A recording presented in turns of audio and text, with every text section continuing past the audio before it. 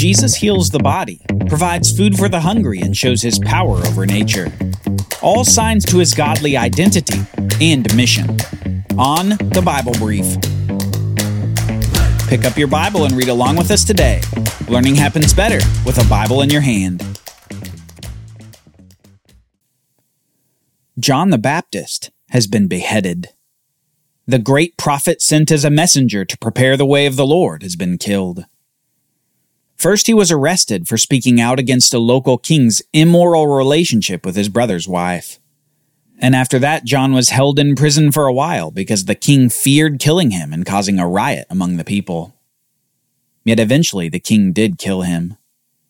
On the king's birthday, he promised to give his niece whatever she asked for, and her mother convinced her to ask for John the Baptist's head on a platter.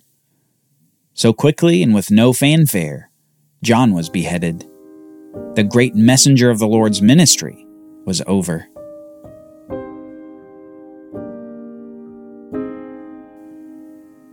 And soon Jesus heard of it. Devastating news indeed. John had been a prophet, but he was also part of Jesus' extended family. The man had been killed for his godly ministry, and just as he was a forerunner for Jesus in life, he would be a forerunner in death. Jesus knew that his life would be taken for his own ministry as well. Upon hearing the news of John's death, Jesus boarded a boat with his disciples and began a short journey on the Sea of Galilee to an unpopulated and desolate place. No doubt he desired time away from the multitudes that had been following him throughout the region, and this boat was a good way to ensure that they couldn't follow. These crowds had grown and grown since that conversation many months ago with Nicodemus, and Jesus of Nazareth was almost certainly a household name throughout the whole region. A boat had become a handy way to get around and to leave the crowds for a while. Now, this wasn't the first time that he and his disciples had gotten away by boat, and surely the disciples would never forget one of those first times. Months prior, they'd been on the sea with Jesus during a great storm upon the waters, and they'd awoken Jesus only to see him command the wind and the waves to calm themselves. They would never forget their amazement that even the wind and the waves obeyed him. Yet this time Jesus wasn't sleeping, and as soon as they arrived at their destination, he removed himself from them to be by himself. Surely he was mourning and looking at his own future with foreboding. Prayer was on his lips, and his dependence on God the Father was being demonstrated, even in his sadness at the death of John. It was often his practice to pray to God alone, and even in this moment of devastating news, his prayers continued.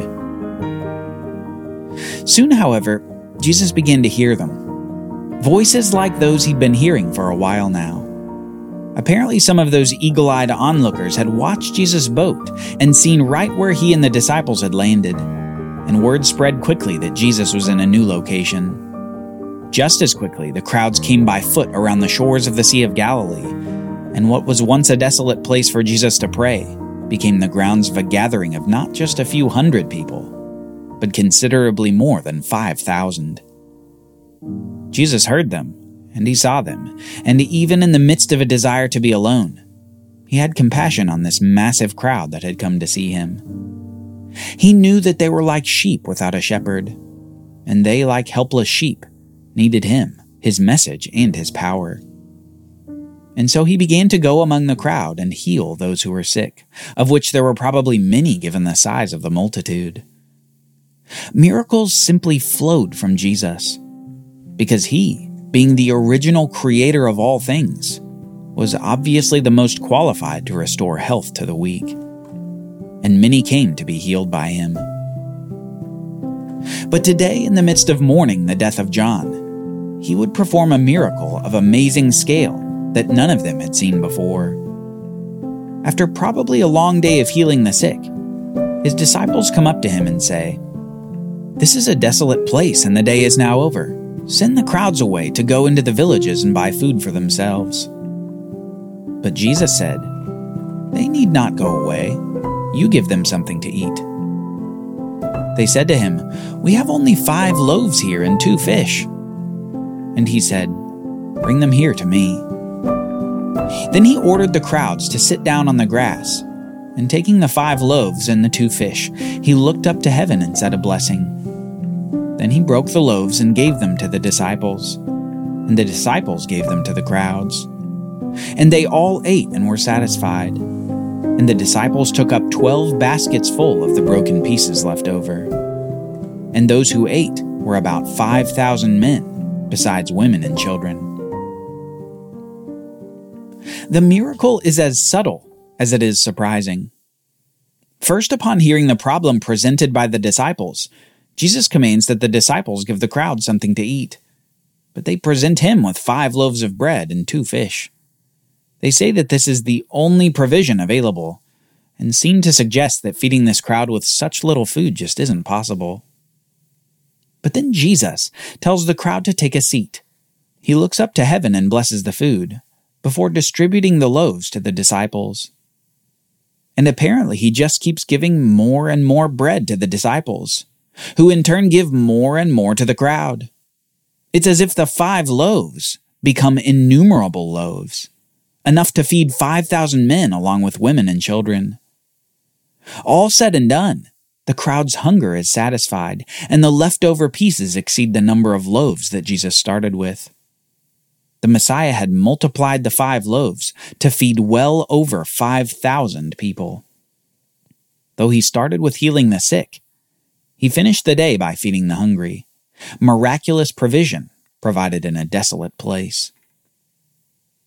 Now, we could look at this event with awe at this miracle of Jesus. But if we look a layer deeper and remember back in our Bibles, we'll remember a time when God fed people bread in a desolate place as well. Remember after the Exodus from Egypt, Yahweh provided his people bread in the wilderness, that manna bread from heaven. Well, here, God is doing it again for this crowd of thousands in the wilderness of Galilee. It's another callback to demonstrate the identity of Jesus, even through a miracle that echoes the miracles of the past. But Jesus, after healing many people and providing them food to eat, still isn't done even though night had begun to fall. Within a few hours, Jesus would show even another miracle to his disciples. After the crowd had eaten, immediately he made the disciples get into the boat and go before him to the other side of the Sea of Galilee, while he dismissed the crowds. And after he had dismissed the crowds, he went up on the mountain by himself to pray. When evening came, he was there alone, but the boat by this time was a long way from the land, beaten by the waves, for the wind was against them. You can imagine the conversation of the disciples, going from amazement at the events of the day, to quickly speaking about how the wind had picked up and the waves were coming in more violent than usual. Perhaps at that point the disciples began to question why Jesus didn't just come with them from that deserted location. They knew that he was always seeking a place of solitude for prayer, but it sure would have been nice for him to come tonight. They remembered the relief they felt when Jesus had calmed the storm before, and surely some of them wished that he was there to do it again tonight. But suddenly, just as dawn was beginning to think about breaking, one of them saw something in the distance. It was a figure, calmly coming toward them. But it wasn't sinking, no, it was walking as if the waves were dry land. Then they all looked, and many said, "It is a ghost!" And they began to tremble and cry out in fear. Jesus would have known what to do, but he wasn't anywhere to be found. But immediately Jesus spoke to them, saying, "Take heart, it is I. Do not be afraid." Nothing could have prepared the disciples for that moment. And even some of them still didn't understand what was happening. How could a mere man walk upon the water? How could this be? What did this mean? So Simon Peter was the first one to speak. "Lord, if it is you, command me to come to you on the water." Jesus said, "Come." So Peter got out of the boat and walked on the water and came to Jesus. But when he saw the wind, he was afraid, and beginning to sink, he cried out, "Lord, save me!" Jesus immediately reached out his hand and took hold of him, saying, "O you of little faith, why did you doubt?" And when they got into the boat, the wind ceased. And those in the boat worshipped Jesus, saying, "Truly, you are the Son of God." The conclusion of the disciples to worship Jesus was the only appropriate response to such a display of majesty and power. Not only did he heal, not only did he provide the bread, but he also walked upon the stormy seas. Perhaps a few of them even remembered Moses' words from that Exodus 1,500 years prior. The Israelites were facing seas of their own with the Egyptians at their back. And Moses had said, "Do not be afraid. Stand firm and see the salvation of the Lord, which he will work for you today." But on this Sea of Galilee, Jesus didn't appeal to God like Moses. He didn't appeal to anyone as he walked upon the waters. Instead, he said, "It is I. Do not fear." And then he even demonstrated that through Peter's faith, he himself could walk upon the waters too. Jesus' power didn't merely stop at him. Jesus' power extended to anyone who had faith in him too. And what humility Peter must have felt after this. He'd walked upon the waters with Jesus, and yet he'd failed to continue in faith as fear enveloped him, before ultimately being saved from sinking by Jesus. Surely he was ashamed at his doubts in the moment.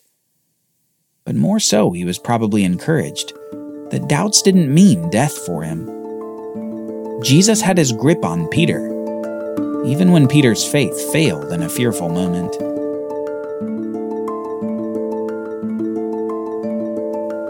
Jesus was doing many signs and wonders such as these throughout Galilee and Judea.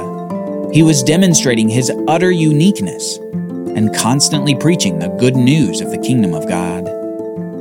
He was healing people and doing other wonders before many. The disciples had begun to understand who Jesus was, saying, "Truly, you are the Son of God." Yet through all these signs, the crowd still wondered who he was. Perhaps because the natural conclusion was so utterly different than expected. Many thought that the Messiah would simply show himself as a conquering king to remove the Roman oppressors from the land of Canaan. And Jesus didn't appear to fit that bill. Many thought that Jesus was just a continuation of John the Baptist's ministry, yet he was doing all these signs and wonders that John had never done. Some finally concluded that he was a great prophet sent by God who has oppressed people. Yet despite all these miracles, some concluded that he was a menace leading the people astray. Some said that he worked by demonic power to deceive people with his tricks. Some perhaps didn't care who he was, so long as he was dealt with. He was upsetting too many people among the elites of the day, and those upsets would have consequences. Curiously, though, Jesus continued to preach in an enigmatic way. Rather than simply declaring among all the villages of Judea saying, "I am the Messiah, put your faith in me." Instead of doing this, outside of demonstrating his godly power through these signs, he also taught about the kingdom of God in short stories called parables.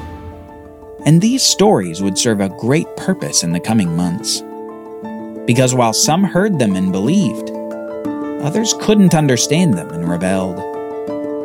The faithful get encouraged, and the faithless grow even colder. All because of some little stories. Join us next time as we explore the parables of Jesus. Parables that reveal and divide.